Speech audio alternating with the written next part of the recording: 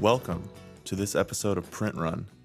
My name is Eric Hain. Today is January 17th. With me, as always, is Laura Zatz. Say hello, Laura. Hello, Laura. Every week you do that. And I don't do it every week. You do it every... I'm going to go listen. I think you do it every week. I do it. I've done it 3 times so far. Well, you're very clever each time.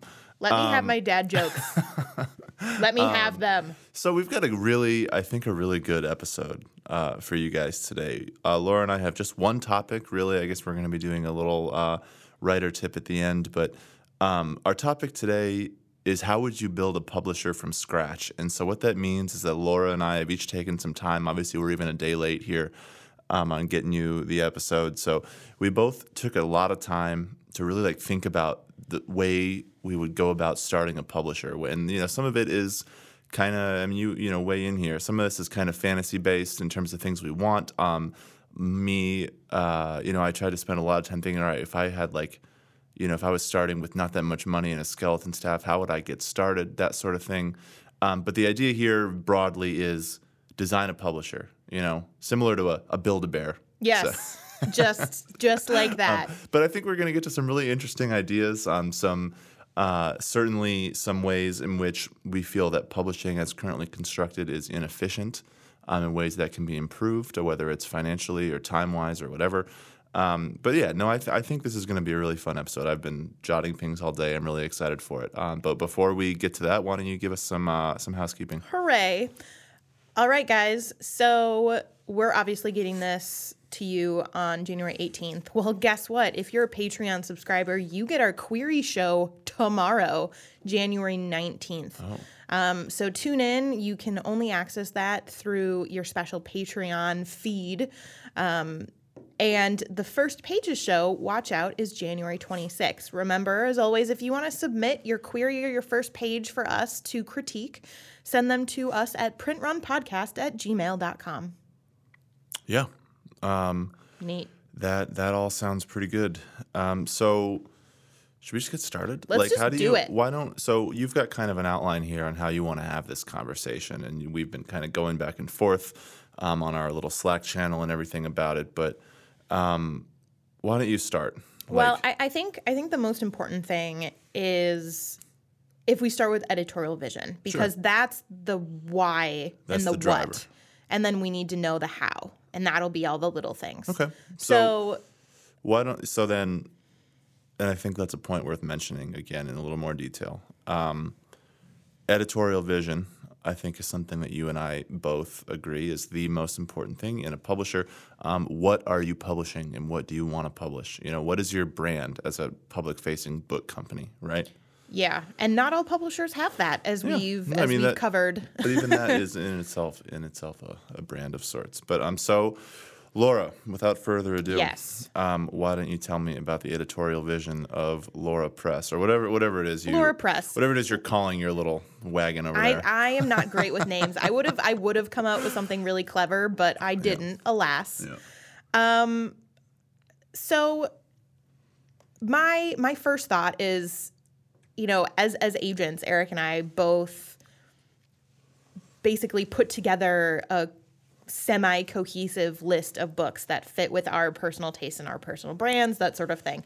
So this is as an agent. This is as an agent, as opposed to what we're doing now, which is different. Right. But so my first thought when I thought about, okay, what would my editorial vision of this book be, was, well, the same thing I do as an agent, which is a lot of different types of books, but kind of the overarching theme is books that are feminist and books that are diverse. Okay.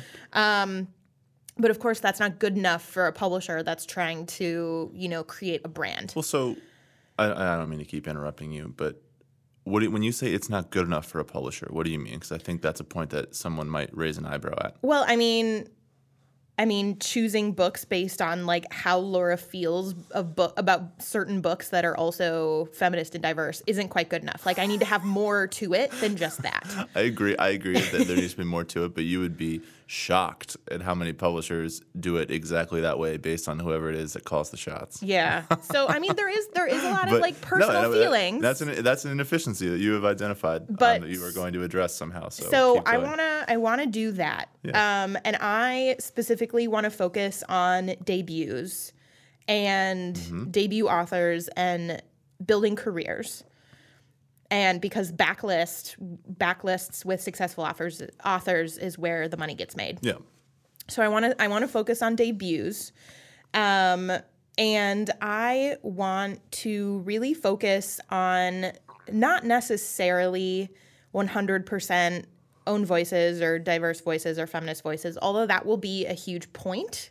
But I mostly want to focus on unheard voices, or voices that don't normally get a fair shake in publishing. And to admit, I took that directly from Akashic Books.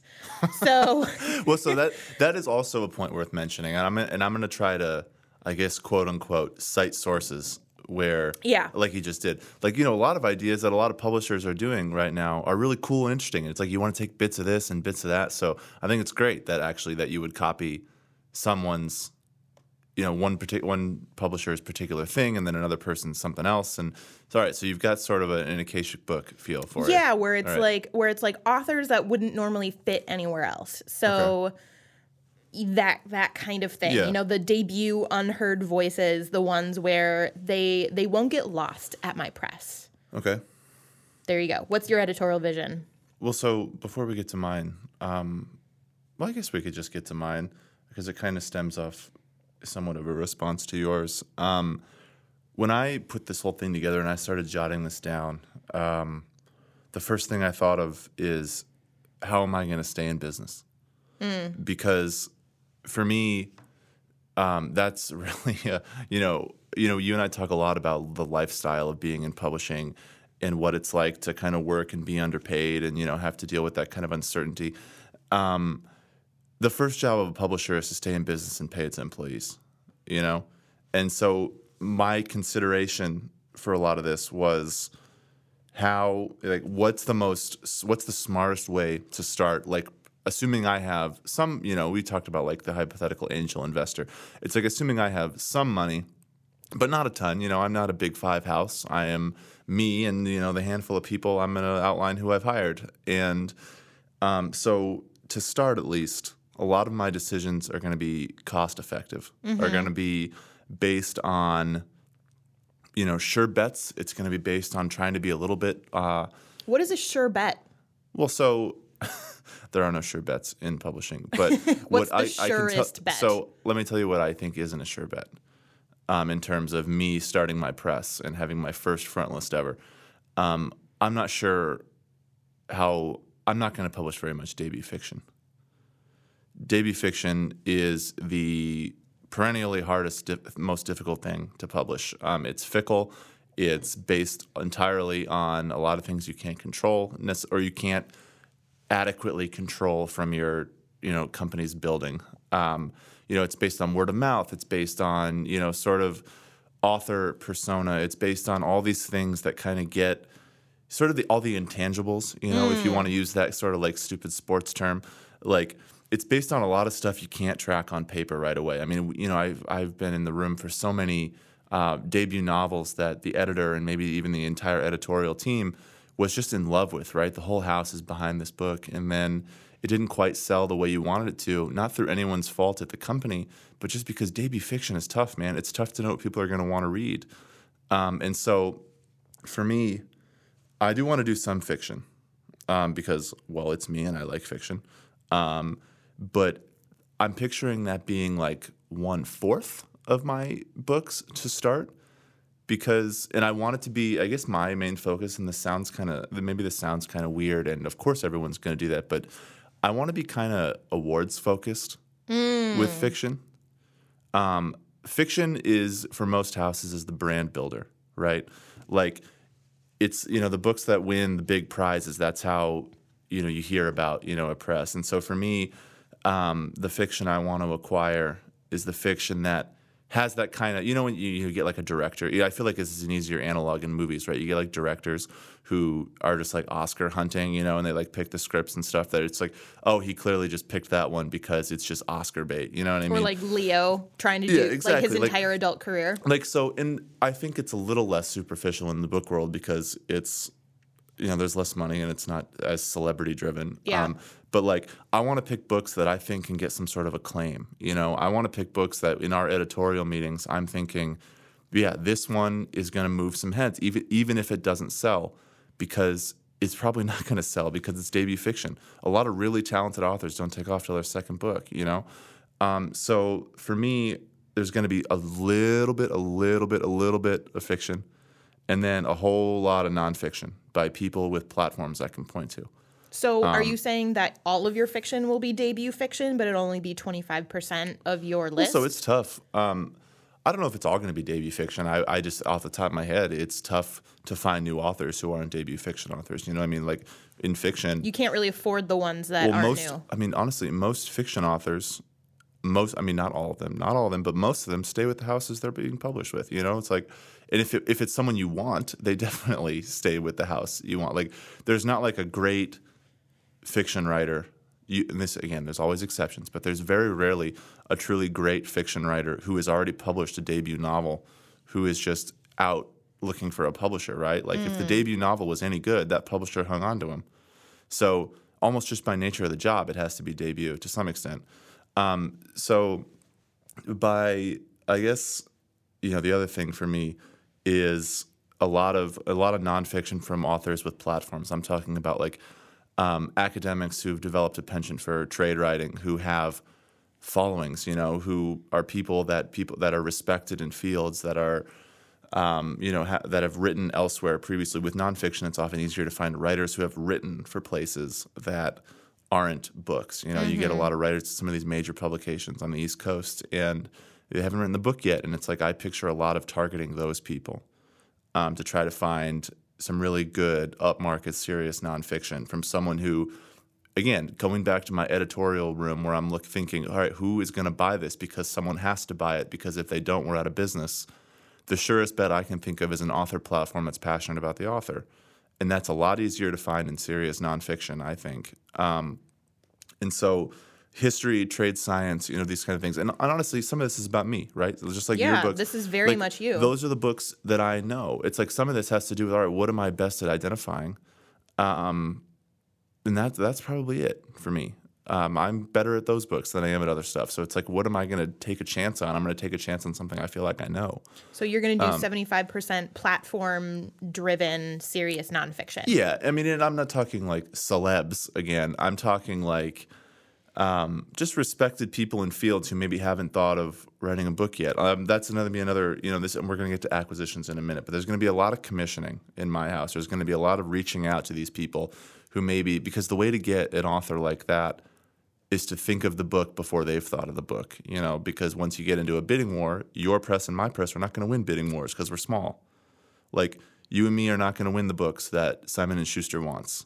You know, we're not going to win the books that Penguin Random House wants because they just simply have more money, I assume, you know, according to this completely mythical game we've invented. I'm picturing myself as a small underdog, right? Yes. And then so another, I guess the last kind of, there's two more bits to my type of stuff I want to publish. One of them is the foreign rights buy. Ooh, I want to really? I want to do a lot of, I don't know, like when I think of my time at Overlook, and a lot of this stuff in terms of citing their sources, and Overlook's a complicated press, but they do a lot of things that really maximize the fact that they're tiny and publish really well. And one of those is that as an editor there, I was always buying books from UK presses that were finished, that were done, that all we had to do was get the files and print them, right? There was no editing. There was no any of this other stuff. Often you didn't really have to talk to the author that much because the book is done. All you have to do is like take the U's out of the words and then you're good. Exactly. You do the fix for American spelling and that's it. But like a lot of those books, and you can get those books for cheap. Like you can get like prize-winning, even fiction and definitely nonfiction from presses in the UK for not that much, not nearly as much as you would pay for that sort of book in advance here. So it's like there's a lot of bargains to be found from, you know, Harper UK, from, Pan Macmillan, from, PRH UK. These big presses, you know, they will sell their big major UK books to little guys like me, and I want to be there buying them because it's not that much work and there's often great bargains. And then so. The fourth vision I have, and I know we're going long, and I'm just, but this is good. This is the long episode because I'm a lot more U.S. focused in my vision. So. Well, so I mean, it's not that I'm not U.S. focused. I'm just thinking like, why not look if there's something Why good not out there, look? you know? But then the last one, and this is an idea you and I have tossed around a little bit before, is the public domain works that have just come off copyright. I am so jealous that you thought of that first. This is the idea that, you know, when I was doing a bunch of hunting around, and you would need an editor. You would need a skilled editor for this, because you would need someone who really knows copyright law and who knows what's coming off when, and can kind of dig into that kind of research and find estates and that sort of thing. But there are a lot of books that everybody loves that suddenly are public domain, and it's like you can just make a really beautiful edition of a classic that will sell, and maybe you get someone high profile just to write you a quick new introduction to it, you know. And you know, like for instance, Diary of Anne Frank came off copyright last year. Oh, wow. Did it? Yeah. Wow. And it's like, that's a book that deserves a reissue. You know what I mean? It's like, From a lot of different people. Yeah. And it's like, that's a book that a lot of people haven't, there's a new audience for that book, right? Like there are feasibly people who would read that haven't read it yet, that would be interested in a new edition, especially if you got someone to Annotate it. yeah, exactly. All the things you can do with a classic text, right? Take someone kind of smart and high profile and just say, read this book and interact with it.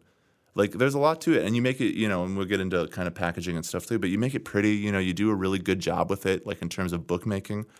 And, you know, you're not paying any advance. You're not paying any royalties. You're not paying anything. That is just money. That's just straight revenue every single time. Like, there's no one to pay. It's entirely yours. Like, the books, this is going to sound crass, and I know I'm going to come off as weird a few times during this show, but it's better when there's no author, because you don't have to pay that person. I don't know, but like that's another thing. It's like having an editor who can find that sort of stuff, who's always looking for, okay, hey, we could take this and package it and make it into something and sell it. And those are also the books that aren't beholden to seasons, right? Like you made a great point earlier that I was kind of hoping I would be the first one to make, but you snagged it from me, which is publishing success is entirely based on backlist. It is the most important thing. It's if you don't have that a backlist, reprint money. Yeah, that reprint money, that stuff, all those, you know, all the books that are just going to sell and sell and sell and sell even after you stop marketing them. And those books are classics. You know, a classic is timeless, right? Like the people who buy my edition of the Diary of Anne Frank, which is somehow the one book I've decided I'm publishing in life. Maybe this is bleak here, but you see the what I'm saying. Diary Press. It's like that book. That book is one that doesn't necessarily need to have all of its sales happen in the first year, you know? Yeah. So it's like you start to build a backlist that way, I think. But I've talked for a while. But I guess that's kind of my main. Those are kind of my main thoughts in terms of, all right, what's my vision? What kind of books am I looking for? So I think that we very much both approach this as like startup, not a ton of capital, that sort of thing. And from what you were saying, vision is great, by the way, but it seems like a lot of your savings, your cost savings, and your editorial choices are, of course, based on quality, but are very focused around you saving money. And that's really interesting because I approached cutting the fat in an entirely different way. Okay. So my thought right up front, no office to start with. Okay. So, all right. Yeah. So people can, work from their home. Yeah. So then I'm not spending a ton of money on that. Okay. So you're going. I see. I labored over that question. You're going officeless. I'm going. Okay. Well, at the beginning. Right. Sure. At the beginning. Okay. Once we've got money to kick around, sure, why not? Like, yeah. If it's in the cards, but I don't think if we're hiring, we're assuming that we can just find people that are like our skeleton staff that's just wonderful at their jobs. Yeah. Like they can do it from home. You work from home, I work from home. It's great. That's exactly why I'm arguing for an office. Because I am not good at working from home. But anyway, continue. Okay, so no office. Okay. And one thing I'm also really going to focus on, which I think is a little bit different than what you're going to focus on, is subrights and packaging. I really, really want to push digital and I want to push audio and that sort of thing because those are things where, you pay for editorial, you pay for the production of the ebook, and then you put it on sale and then you can sell 12 million copies and never have to print a single one. The printer is the great albatross of publishing. Ugh. The printer kills you. The printer shuts down presses. The printer wrecks you. it's the one thing that no one can seem to figure out, whether it's trying to come up with a print-on-demand model that doesn't make the books look shitty. They mostly look They shitty. always look shitty. It's a terrible thing. No one's figured out how to do it well. So that's good. And I had some thoughts on that too, but keep. I know, like, ebooks and audiobooks scare you a little bit. they scare me, the grandpa technocrat. I understand that others like these things, but I would publish them. Like, my myopic way of reading books is not the world's consumption of books. Yeah. Not reading. I was just making clear that I do not think that audiobooks is reading. But continue. Yeah, so I think I'm going to do that. I think I'm not originally going to default to hardback. Okay. Unless, there's a really good reason to. And that has to do with like P&L statements and like, buzz and platform and all that jazz.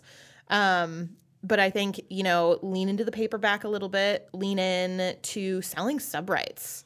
Like, if you get a really good film agent, if you get a really good, that comes down to foreign staffing, agent, which is one of the things we're going to talk about. that gets down to, so I'm gonna do that. And then also I think, one of my, I know I'm kind of jumping around here, please. but one of my main tenets and we argued a little bit about this yesterday because we both had a little bit of case of the Mondays. Yeah. Is that I fundamentally disagree with the idea that publishers and agents, and I'm totally guilty of this and I don't like it, is that all of your normal work gets done during the day and then all of the editing and acquisitions and reading and research happen after work. Sure. So I'm not a huge fan of that. So what I'm kind of envisioning is, instead of staffing designers in-house, instead of staffing, a whole bunch of, copy editors, proofreaders, et cetera, in-house, like, I want to do a lot of outsourcing. I want to do kind of what Karina Press from Harlequin is doing. I want to do What are they doing? So they have two like managing editors. And the managing editors are like really involved in the acquisitions process, and they're kind of the final quality check. But they have this whole network of freelancers that work underneath them, and they're very public. Like, you can submit stuff specifically to them. But they don't work for the company. So then it kind of gets around you having to pay that, like, they're contractors, so they're not employees, so you don't have to pay that extra that extra tax. Yeah. You don't have to do all of that. And, and that way it also allows you to choose the perfect person for the perfect book. Because as somebody who has edited a lot of books, there are some books that I'm shitty at editing. Right. And there are some types of editing that I'm not great at. And I want to be able to, hire somebody for, one project and keep my costs down and do it that way. So that's interesting. So obviously you just said a bazillion things there. I did. I said lots of things. And I'm going to talk about sizing and staffing here in a second. But one question just quickly based on that last point you made. It sounds as though you're going to be acquiring books that aren't necessarily to the taste and expertise of your editors.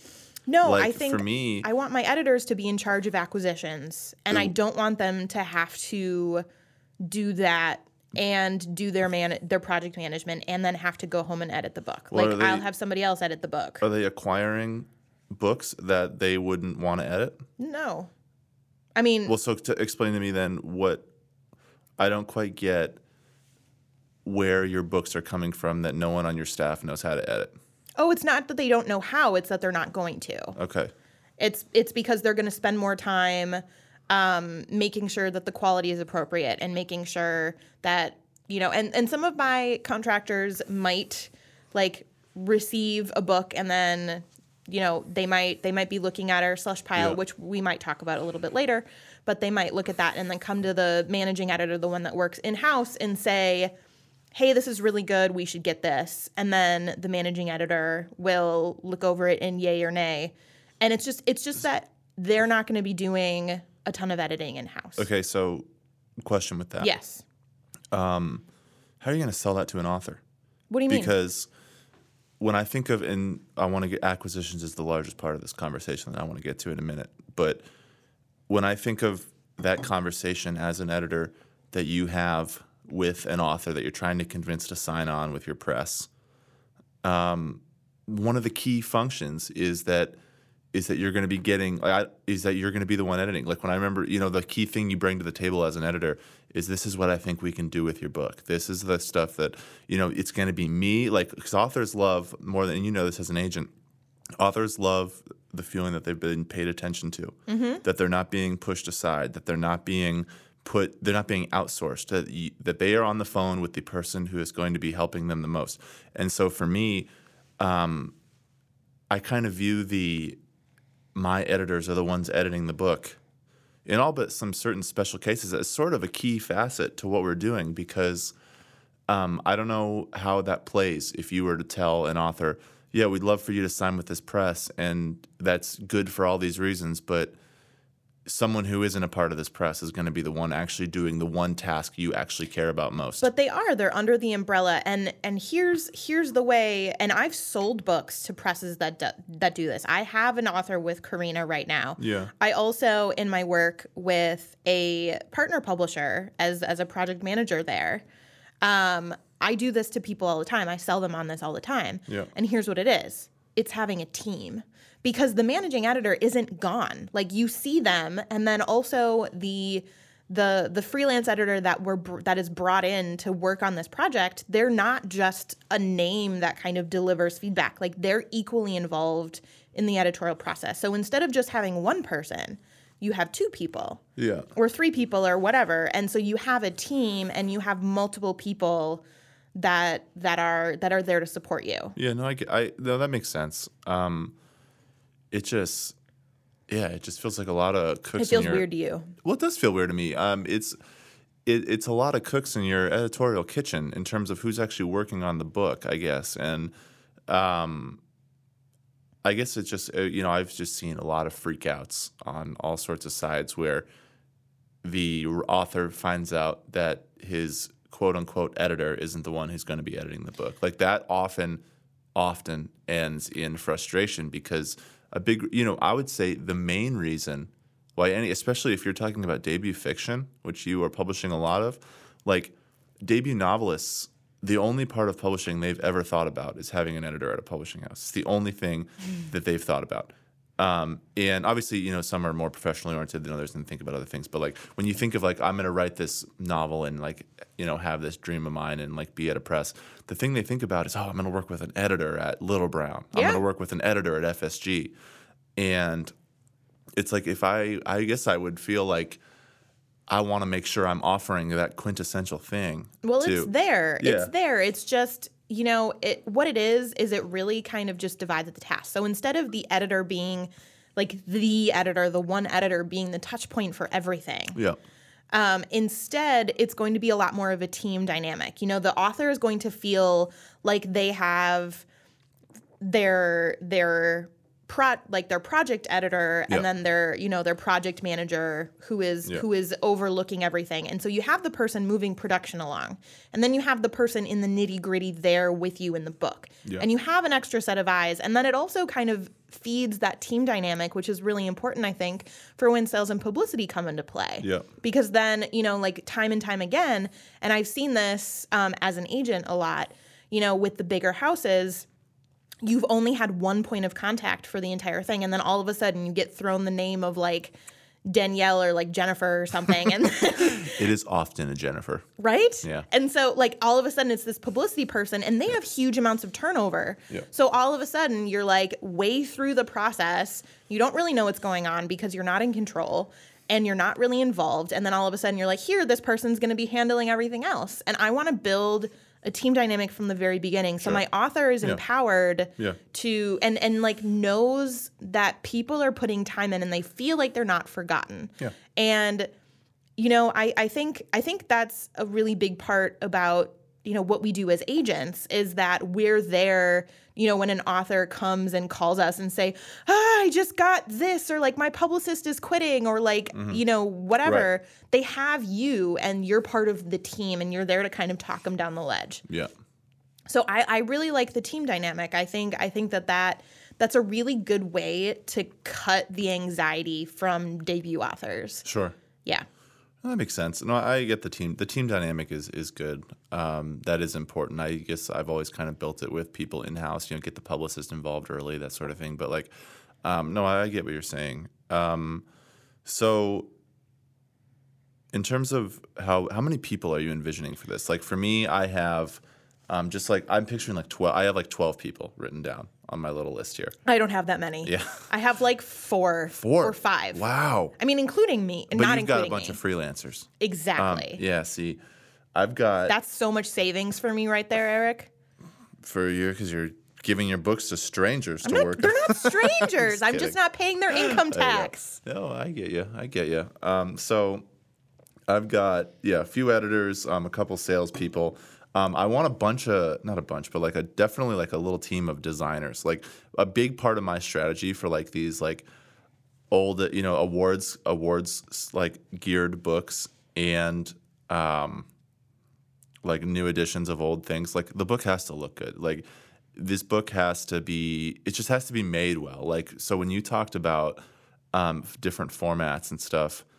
We're going to be making really nice hardcovers. You're going to have the colored here. headband and like the printed end sheets and stuff. We're going to be investing in that kind of stuff because that, I guess to me, and maybe I'm old fashioned, but that stuff matters still to me. Like making a good looking book, that counts. And it counts for a lot of things. It counts for people considering it. It makes the reading experience better. And it makes people want to be a part of the press. Like it's just the same thing. Like we're selling this brand of like, really polished, kind of upmarket work. Books you'd put in your bookshelf in your living room where strangers see. And so I just think like, having like an actual cover designer and who could do other things like on staff and paying attention all the time. I think that's important. I would have a few publicists because I want that process started early because, again, my entire press is predicated on critical attention. The sooner you start, the better you're off. And so a couple rights people, because I think the sub-rights stuff you're talking about is really important. But maybe one thing that like is definitely missing from my list is marketers. I don't have any of those because some marketing is no marketing, and I don't want to pay for a lot of it. So it's like we're just going to do this all through like publicity and See, I'm not going to invest in tons of publicity. I'm going to focus on marketing. Okay. Well, there you go. Yeah. I mean, for me, but again, like, and we keep coming back to your vision. I've got all these thoughts. Oh, please. I want to talk more about your vision. No, hold on. You just told me that you want to publish debut fiction and you don't want to invest in publicity. Like, how are you going to get these books to catch on? Like, I'm interested. I mean, obviously you'll do your your marketing and you'll target it to certain places and stuff. But like, how are you getting, if your idea is to break out, because the debut fiction model is boom or bust in a lot of ways. I don't understand how boom happens without a publicist. So, okay. So we have to go back to my editorial vision. My editorial vision is to bring unexpected voices and to like make that new kind of everyday accessible and kind of like changing the norm and that sort of thing. So I don't believe that the traditional model of publicity and like taking ads out and like well, that's marketing. that Taking sort of ads thing. out is marketing because you're paying for that. Publicity is free. Publicity. Okay. Well, sorry. Yeah.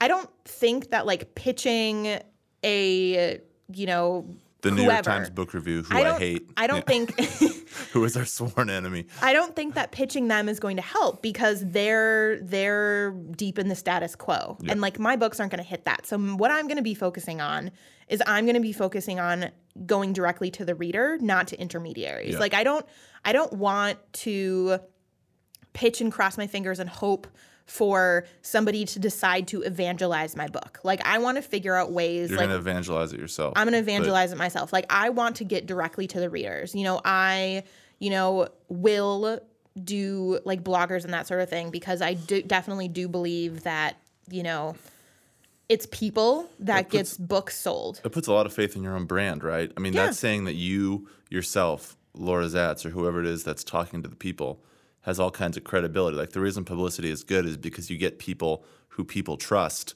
to say the book is good, right? Like the reason you want someone at New York Times to say the book is good is because people trust the New York Times to recommend books. Like, so you would need, like, of course the publisher thinks the book is good. You know what I mean? Like it's their book. Like there's a certain, that publicity angle, you know, with review outlets, it creates a sense of someone else is saying the book is good too. So like, and it works. Like I've seen it, like Oxford University Press, where I worked for a while, does a great job of marketing its own stuff straight to readers. Yeah. Because the brand itself is so strong as a publisher. So to building the brand, I don't think it's necessary to have somebody else say that I'm great. Like I think it's enough for somebody to discover it.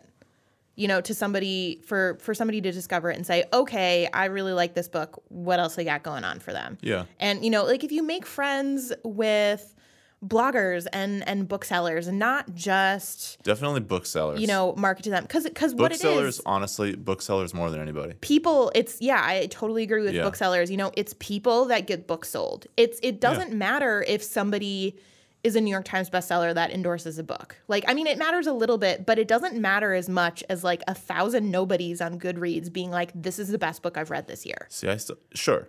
No, that makes sense.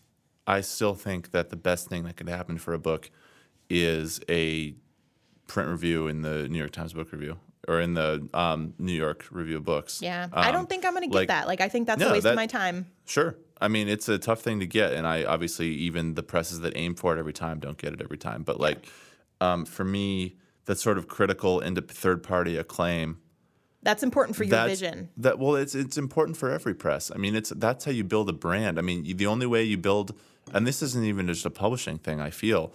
This is a thing across any business with a product. It's like the way you really start gaining credibility in a marketplace is when people other than you are saying you're good, you know? And so like, I feel like there's something really important in trying to gear yourself toward making sure that somebody's talking about you. And I don't know. So that would definitely be a premium for me.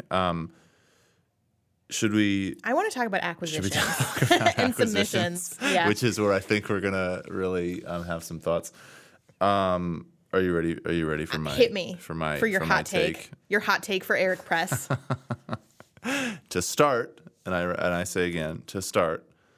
You know, in my first couple years as we get going, and again, my job is to make sure that all my employees get paid and we stay in business and all this kind of stuff. I don't want to work with any agents. That is what? You're an agent. Well, yeah. I mean, of course I am. I don't need to be working with any agents. What does that even mean? Okay, so this is why I don't want to work with agents. The first example is that my vision, I don't think we need them, because the agent's real role for a publisher, it's two things. It's explain this shit to your author so that I don't have to. And true. Very true. And the second part is find me authors. Like, the reason a publisher likes having a relationship with an agent on the publisher end, we're going to talk about the agent's end here in a second, or the author's end in a second, because the agent isn't an end. The agent is an intermediary. The reason a publisher likes having agents around, in theory, I didn't ever when I was a publisher or an editor. I was not. I'm getting a lot of insight into your psyche and your career choices right now. Well, I'm just saying that, I've become the thing I hate. What does that say? But you want the publisher around because their job is to curate things submitted to you. They are the ones who know what you want and are out there looking for it, and when they find it, they hand it to you. Like, the reason publishers like knowing agents is because an agent can then learn what the publisher wants, and then when they find something that fits, they can say, hey, I found this thing that's perfect for you. I want editors. That is not a task that only agents know how to do. I want editors who can go find those people themselves. Like, all that work about like finding authors and commissioning projects and getting in touch with writers and all this stuff, all this legwork that you and I do as agents all the time.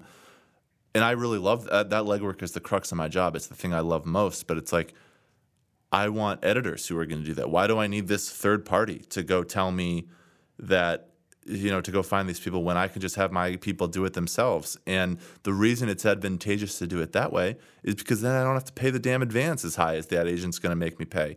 You're going to have advances? We're going to have advances. All right. We're going to have plenty of advances, but there's no question that having an agent involved skyrockets that price, not only at the advanced stage, but and the terms and at everything else. Like they're the ones who are constantly demanding, certain things happen that the agent is a really good thing in for a lot of presses, but like I am out here fighting for my meals, right?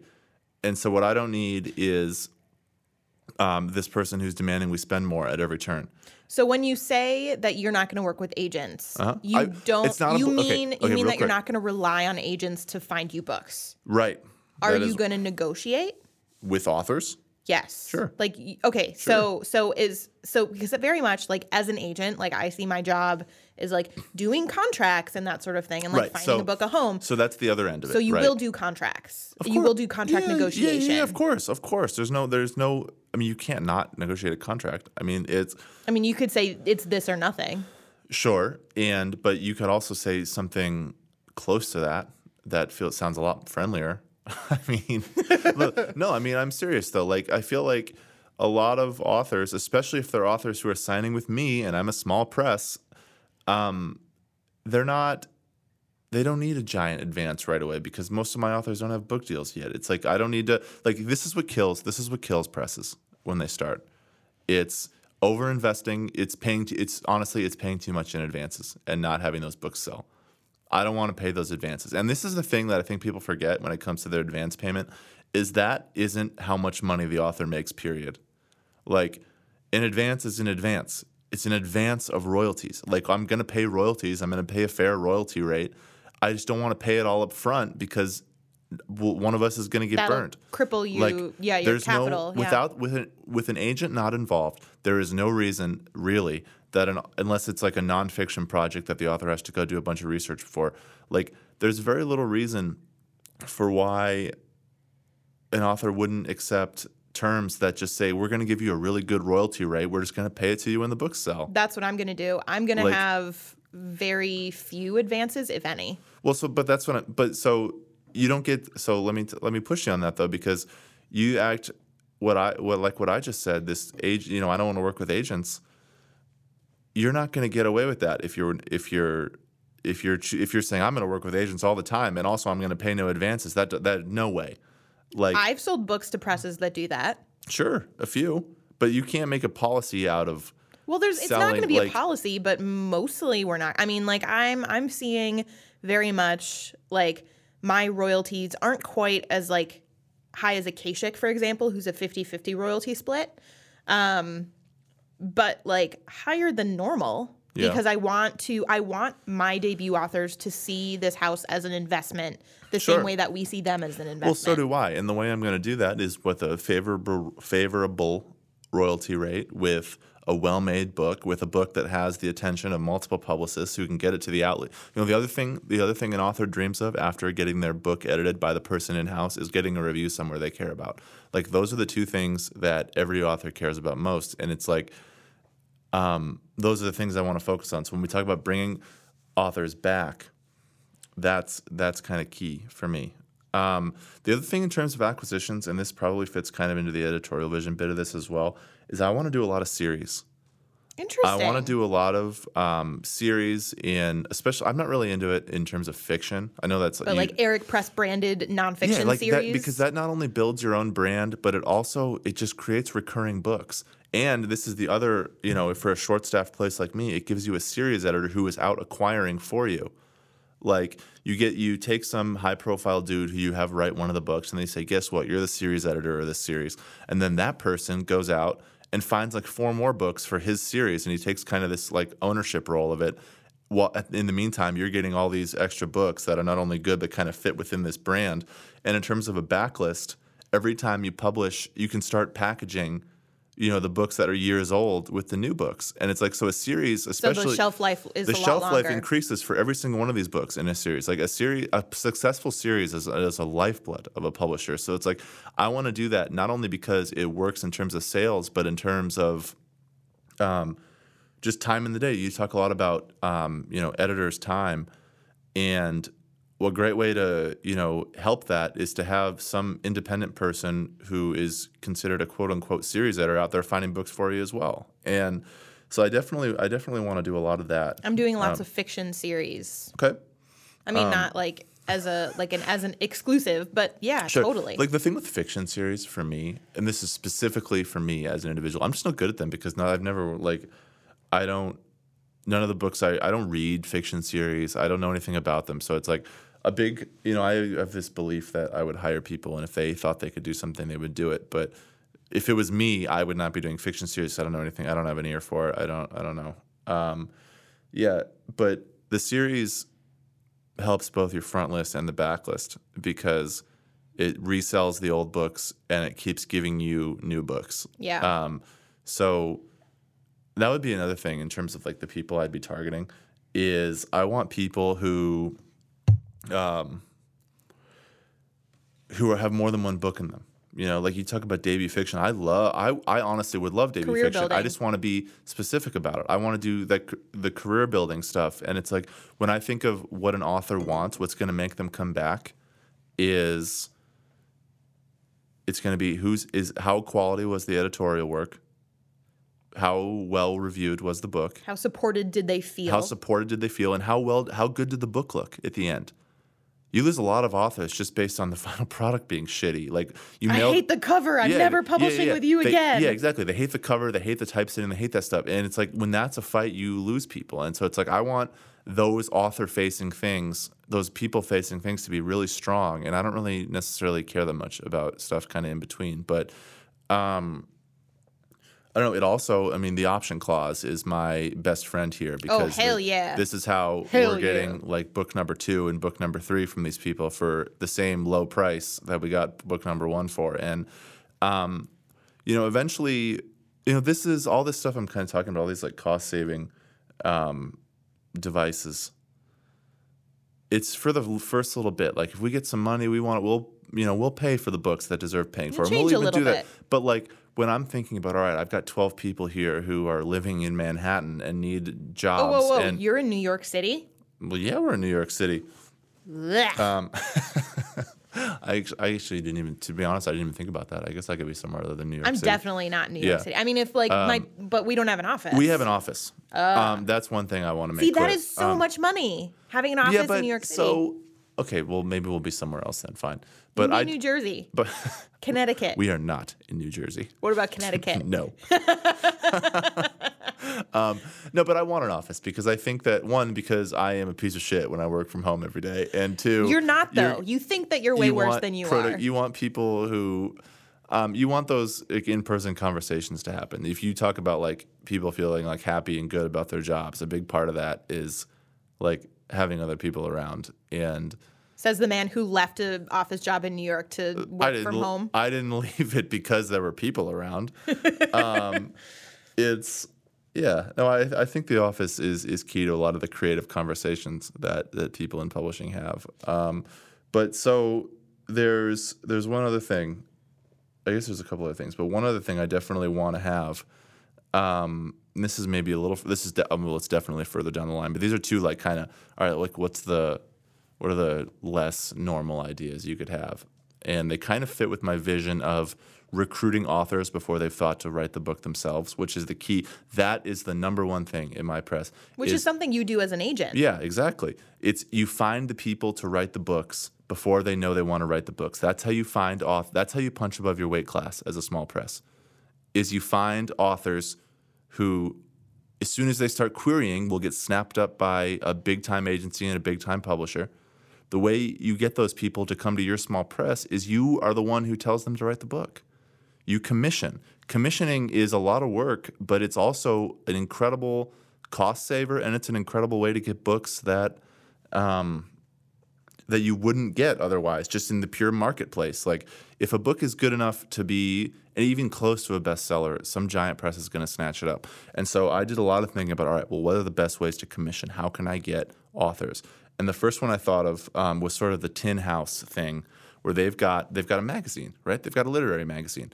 And it's like a great way to recruit like for instance, fiction writers who aren't yet ready to write their piece of fiction, their big novel, is to say, hey, well, publish your story with us, have, Come love us. come be a part of this prestigious literary magazine that we have that we can then pluck you from when it's time to.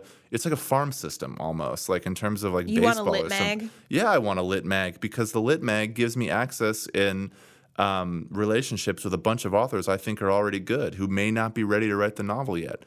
And if you can get those roots in before they're ready to write the novel, then you have a better chance of signing them when they're ready to write the blockbuster. And then the other thing is. Sort of, it's the Grey Wolf thing, which is a prize. Like having they've got like a nonfiction prize, I think, and it's like again, it's a great way. They do this prize. I think which one of their big authors was it? I don't quote me on this, but was it Leslie Jameson?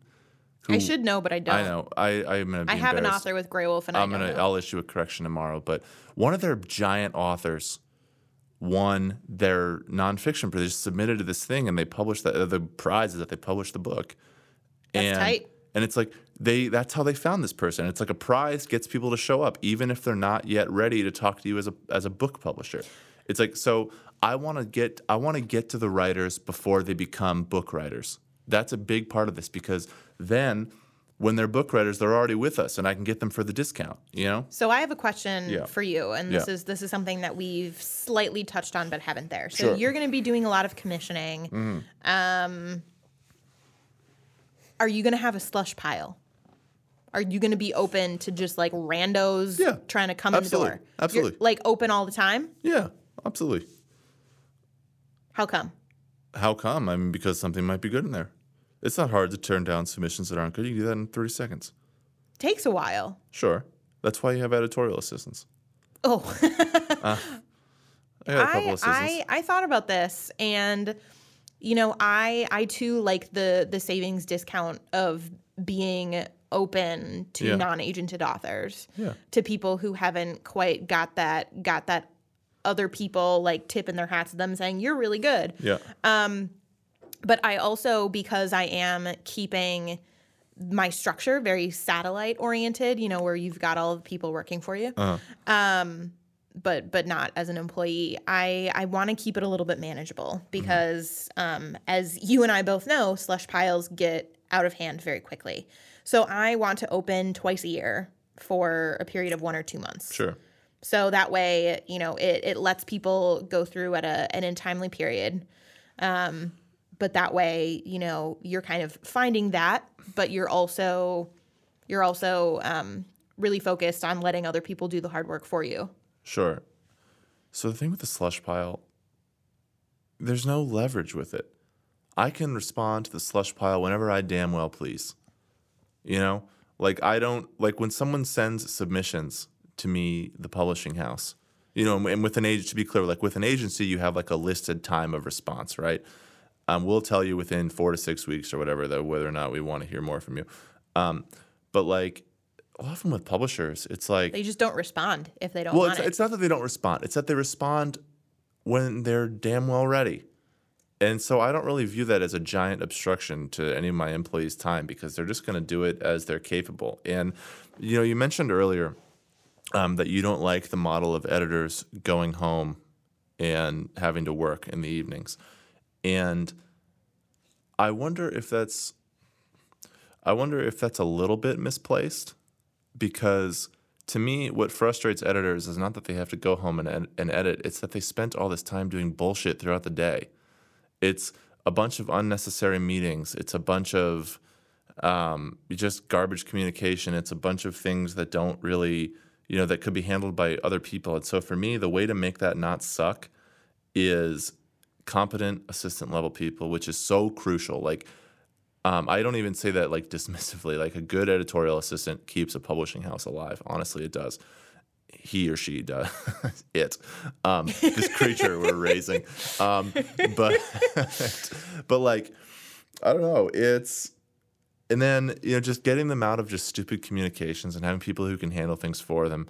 And then, offering, you can have an edit day every now and then. Like you can work from home some days. That's but the like, reason I want to push the team aspect. Yeah, no, I get that. But it's to me, you want those people on the staff. You want them part of the brand. Like, I feel like the thing that really makes a publishing house great or not is how good's your editorial team when it comes to, and I guess that's the thing at the end for me. It's how good are your editors? And I will, cut off an arm to have editors who are going to edit, who are going to commission, who are going to do those things. And my entire structure is going to be around making their lives as easy as possible while they do a ton of work. And so I guess, I don't know, is there anything else you wanted to say? No, I think that's everything. I think your press sounds great. Yeah, no, I think these are good ideas. I mean, a lot of it is, the one thing I don't, just looking back, the thing I don't have an answer to, and maybe you touched on it, but really none of publishing quite has an answer to is printing. Yeah. It's like these are expensive books I'm making. Printing is a tough thing to do. It hamstrings you. It makes you, you can overprint. You can do all sorts of things that kind of wreck you. And so, like, when I think about the inefficiencies of what I'm doing, that kind of stands out to me. Yeah. Just because printing is an inefficiency for everyone. It's an inefficient task, and you can go digital, but then you lose out on the beautiful hardcover that I'm trying to make. Yeah, And I mean, I think my answer to that is just really, I think my press, more so than your press, is very, very dependent on technology in the new age. Sure. So and I don't exactly know what this will look like, but, I'm kind of envisioning, not just audio and not just ebook, but I'm envisioning, I'm really inspired by picture books having interactive ebooks. Yeah. And I'm really inspired by things that libraries are doing now where they're putting audiobooks and ebooks on the cloud, and then people,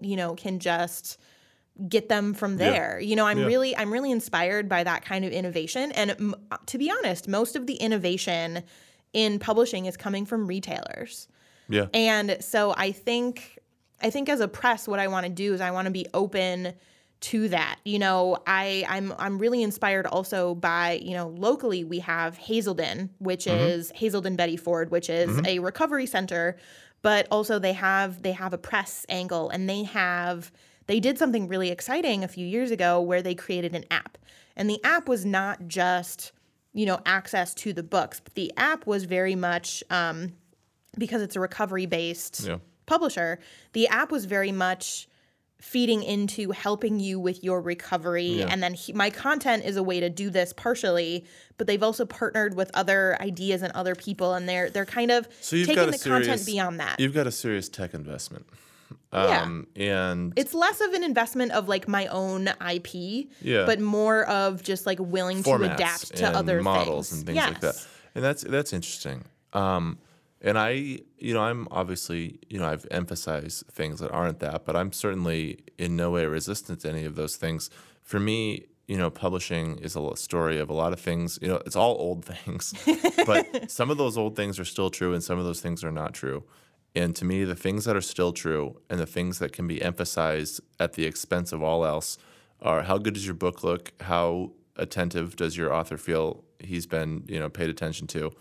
And are people talking about it in high places? Yeah. And it's like, if you make your model those three things, in terms of like building who you are and your identity as a press, that would kind of be where I would start. Yeah. I think about ways that my press is going to distinguish itself from other small presses or even the big ones. And I think, non-traditional is an innovation are really big keywords for me. Like as far as book events and promotion and marketing, like I want something to do more than just, have some bookmarks. I want, Sure. I want, you know what I mean? We didn't even talk about that kind of shit. Doesn't even cross. Yeah, no, I totally and wholeheartedly agree. Yeah, that I kind of stuff is stupid. I don't want an author just to do readings. Like I have an author. She's a middle grade author. She's with a small press. She has background in improv comedy, and so she writes middle grade. And so when she does school visits, she does like this interactive program, which is really exciting. It's the stuff between the books. It's the stuff between the books. And like, so that's really great. And for me, I guess that's kind of, my hypothetical, like, publication in between. It's like, this is how you get your authors out there in between the books, because that's so key in terms of platform building. But are we done? I think set? we are. I think, I would love to hear from our listeners what they think and who they would like to publish with. Yeah, definitely tell me what trash I am. I'm ready for it. Like, please come at me. I would really love to keep this conversation going as we talk about and tackle new things in publishing. Yeah. I think the idea of public domain watch will be something that we should probably touch on next week. We should do that more because I really do think there are excellent things that people don't quite watch think out about. for that, and we will see you next week.